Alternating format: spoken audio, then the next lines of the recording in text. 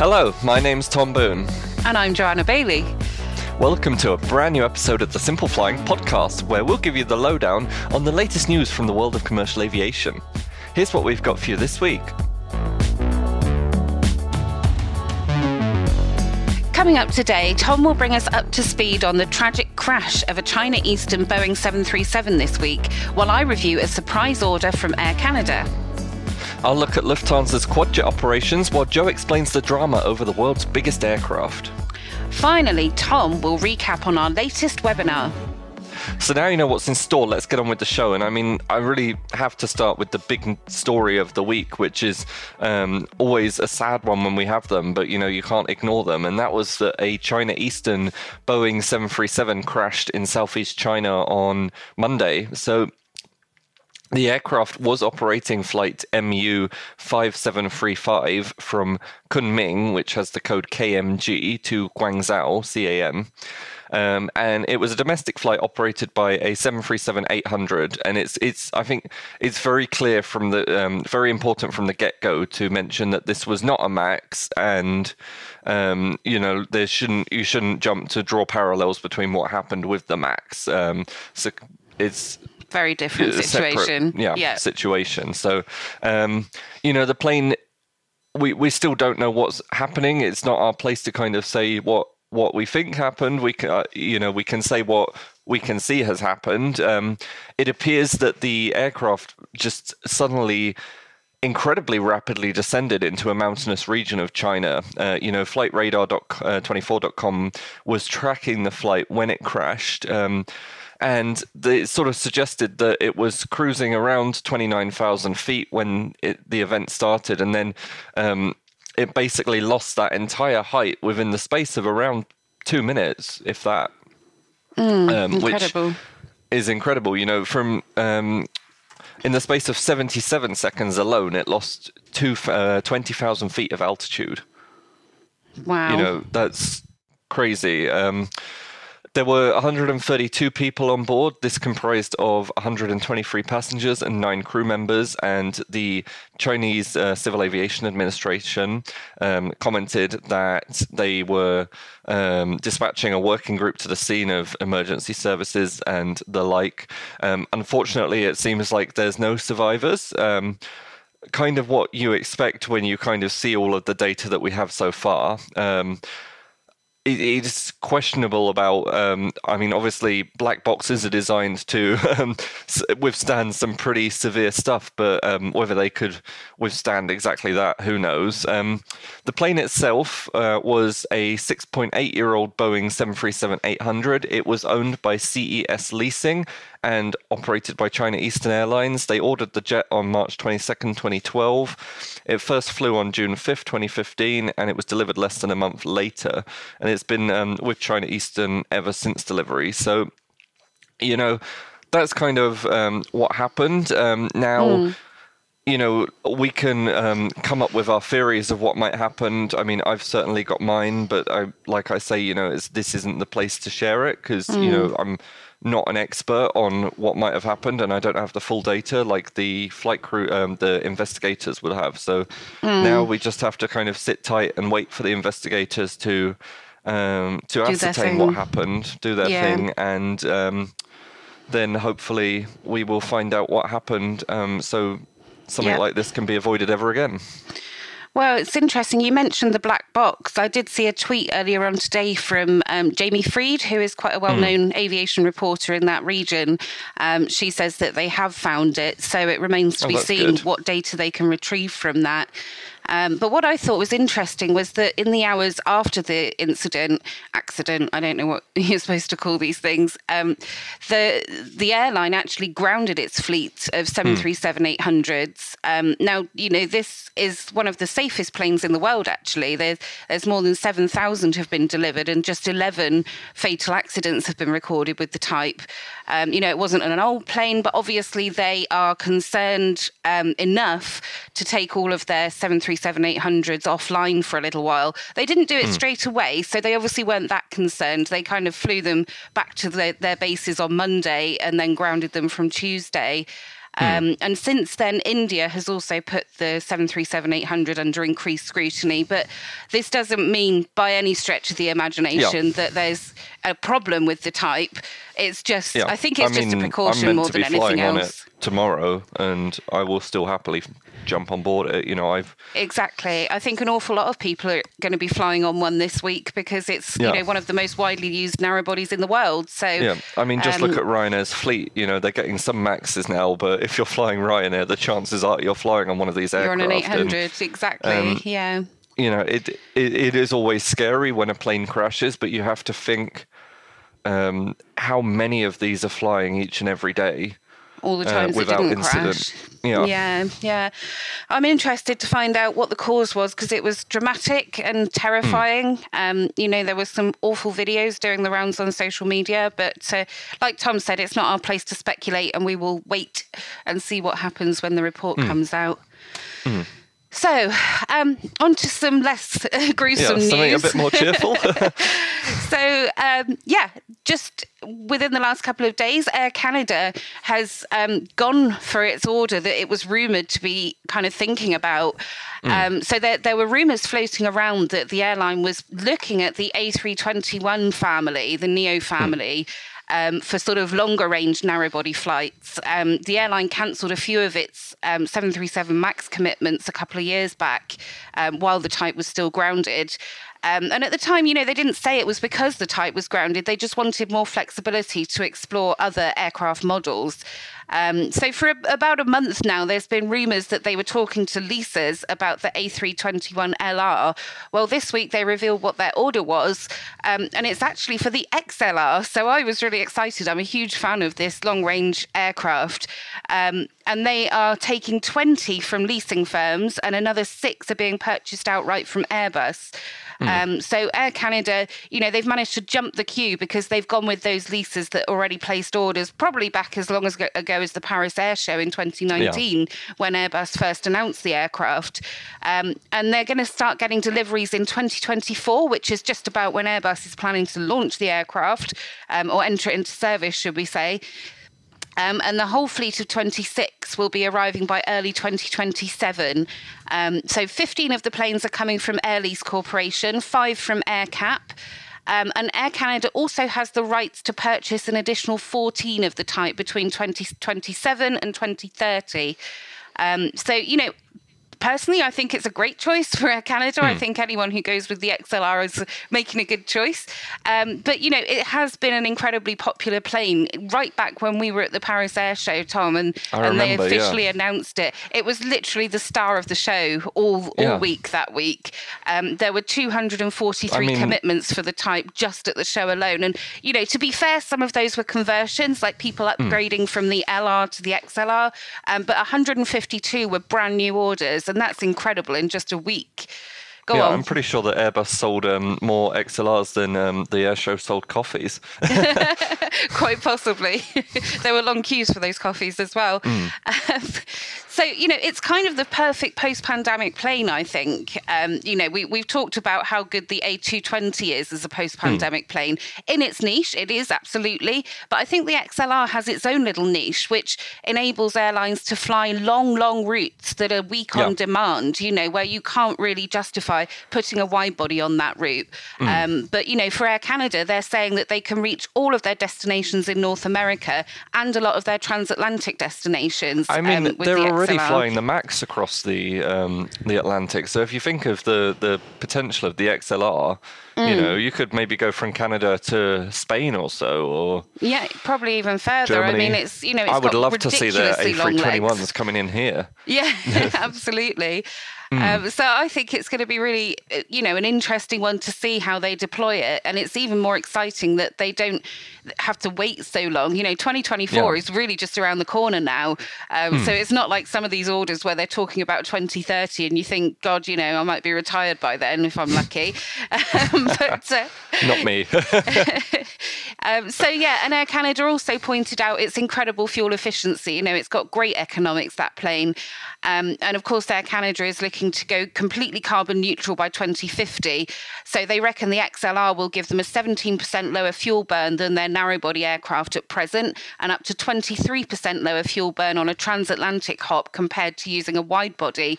Now, the obvious swap-in would be to put the A321 XLR to replace some of the CEOs, the A320 family CEOs that are in the fleet.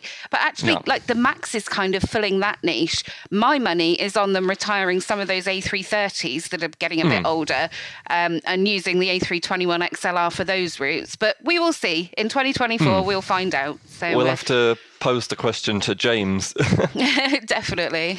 Well, I wanted to talk about something a little bit bigger than the A321 family. If I said quad jets to you, who would you think? Because obviously the pandemic has really killed off the quad jet. Who would you say the largest operator of quad jets is today? Probably Emirates. It is Emirates with their giant A380 fleet, but Lufthansa actually isn't quite far behind. And I did some analysis this week to kind of find out this, put it all into perspective. So Lufthansa has a little over 1,700 quad-jet flights scheduled in April 2022. This actually only equates for around 5% of their entire schedule, but it makes them the second largest quad-jet operator. Emirates kind of edges ahead with 55% more flights planned, and that's just with the A380, which I think is incredible in itself. And just behind Lufthansa is China Airlines, who has fewer than 500 flights planned. So you can see there's quite a gap between first, second, and third. Interestingly, though, like I said, Emirates is just solely with the A380, but Lufthansa's actually got 4 different quad jets in operation now. Sadly, they've not got the A380 in operation, but the leader, according to the statistics, is the 747-8. So, according to CH Aviation, they've got 19 of these aircraft with an average age of just 8.4 years. So they're not going anywhere soon, you'd hope. 45% of all of Lufthansa's quad-jet flights in April will be operated by this, the youngest iteration of the jumbo jet family. Interestingly, the 747-8 is flying exclusively from Frankfurt, so no Munich flights, and they're really flying everywhere. Buenos Aires, San Francisco.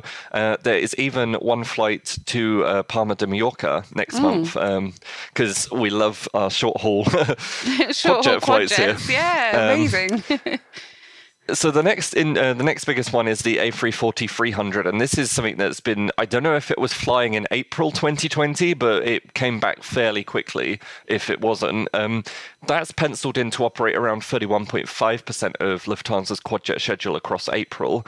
They've got 17 of these in the fleet. The average, there's 13 listed as active, and they've got an average age of 22.5 years old. So, that kind of suggests that they're going to begin looking at retirement opportunities for this fleet before too long. I would say 25 is kind of a good age for aircraft retirement from airlines. I know Lufthansa, British Airways kind of pushed it more towards 30 with the 747s, if off the top of my head. A340-300, again, is only going to be flying from Frankfurt. It's down to go from everywhere from Abuja to San Jose. So that's fun. As we know, late last year, Lufthansa also brought the 747-400 back. They've now got a fleet of 30. They started the pandemic with 13 of these. They've got 5 retired, so they've got 8 left.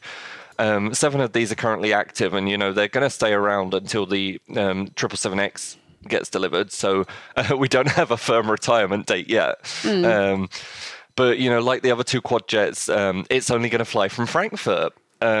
Flights are scheduled to 8 destinations, and around half of these are going to see a daily service with the jumbo jet, the older jumbo jet. So this represents about 19.2% of the April quad jet schedule. So that leaves just around 5%, I believe. What could that be? Well, I think on the podcast a week or 2 back, we talked about Lufthansa bringing the A340-600 back. So, they're bringing 5 of these back to the skies this summer. Only one of them is kind of scheduled for the immediate future. So right now it's operating a daily flight from Frankfurt to Washington, but from March 27th onwards, it's going to move across to the Munich base, and it's going to run a daily service to Boston, which will continue throughout April. So it's interesting because, 5% of the operation for Lufthansa in April is quad jets. That's cool. And most of that is in Frankfurt. Lucky you. You get to go and eyeball them all when you go plane spotting at the weekend. Yeah, I might have to do that work on the weekend. Yeah, you're not doing it in the week. You work too hard. So I reckon they must be the most diverse quadjet operator in the world right now. They're maybe not the biggest, because Emirates is always going to take that crown, but they must have the most variety. They're becoming a bit of a flying museum, I think. Yeah, they are. Get Carsten on the phone. Oh, long may it continue. I know that they're not the best for the environment or for the airlines' pockets, but obviously Lufthansa thinks they work well because... Yeah, there's obviously a business case for them. It's interesting because, as I said, a lot of them are getting older, but the 747-8, with an average age of 8 years, they're not going anywhere fast. No, exactly. Even if we had a sort of another huge situation like coronavirus, which I don't think we will. I hope we won't. But we've said that so many times, it's going to be gone next week, and we really shouldn't talk like that now. But I feel like even if that was the case, they'd still stick around with them.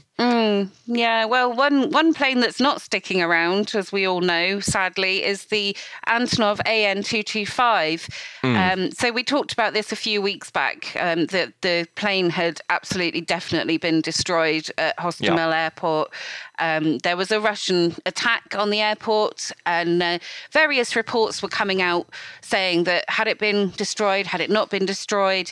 And then finally, about a week later, somebody actually sent a video that showed it was definitely, absolutely destroyed and very unlikely to be able to put back together.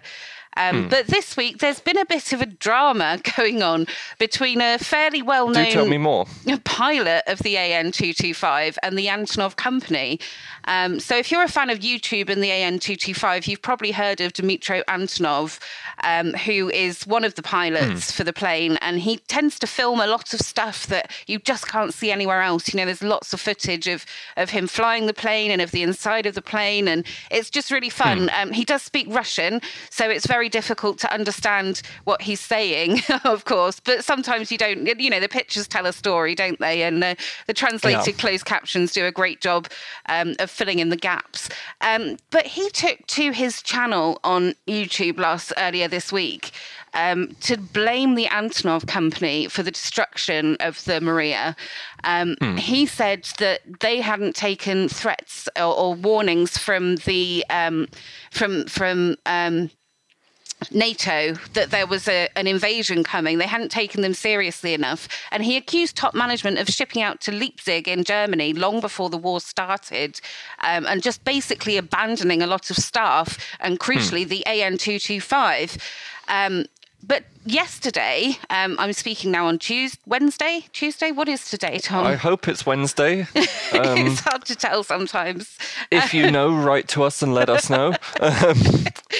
So it was Tuesday, another video came out on Major Dmytro Antonov's channel, which carried on this story, but unusually it posted up a letter, an open letter from the Antonov company with an appeal in it. Now, the appeal can be read in full in all 8 languages on his channel. There's a link on Simple Flying if you really want to go and read the whole thing. There are some nuances. I would say they probably used Google Translate to shift it into the 8 languages, because not all of it comes across beautifully, but you get the gist. Yeah. So for a start, they confirmed what everybody was saying, that as a result of Russia's hostile actions, the airfield complex in Hostomel was destroyed. The AN-26, AN-74 aircraft were destroyed, as well as the flagship of the aviation fleet, the AN-225.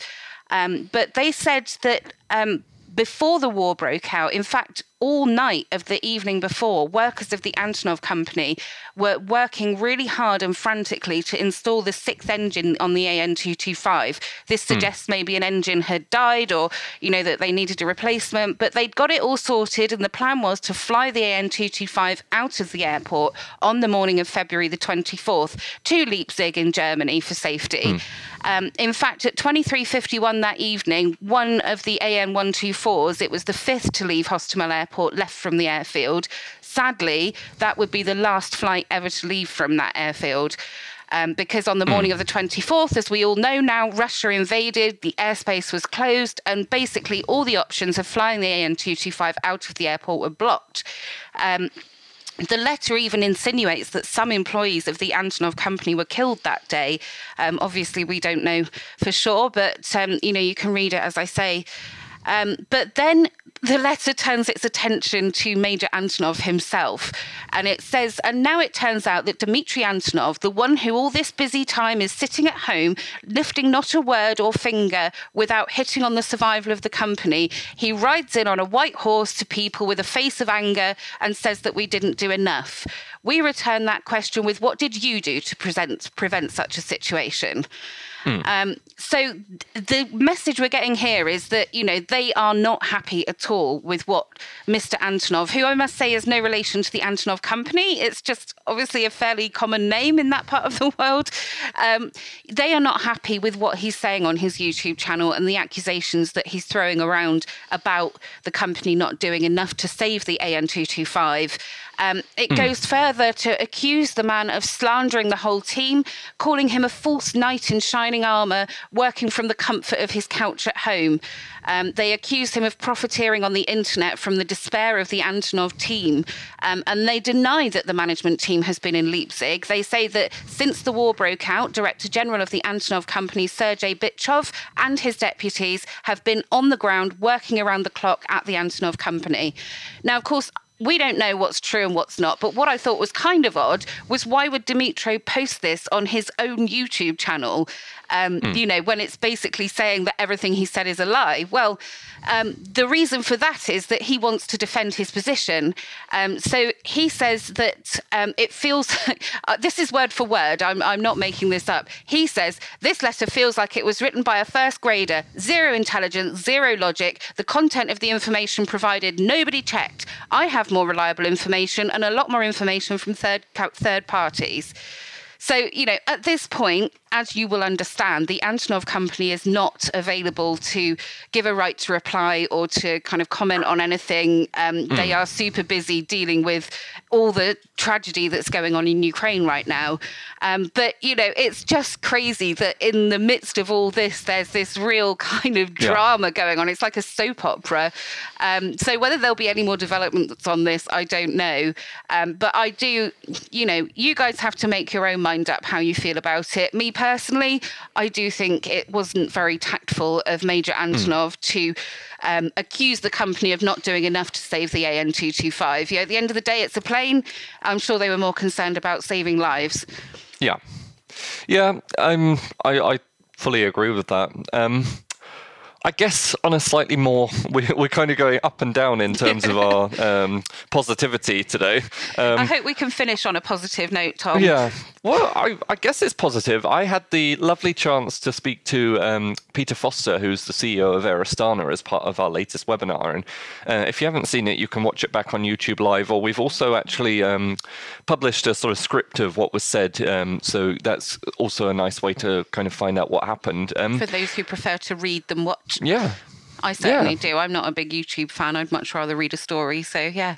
Yeah, well, I mean, we've not done it before, but I think it looks really nice. It's just all laid out perfectly. And I have to say, Tom, you did an awesome job on the webinar. It's your first time, and I will be definitely putting you back in the hot seat because you did a great job with Mr. Foster.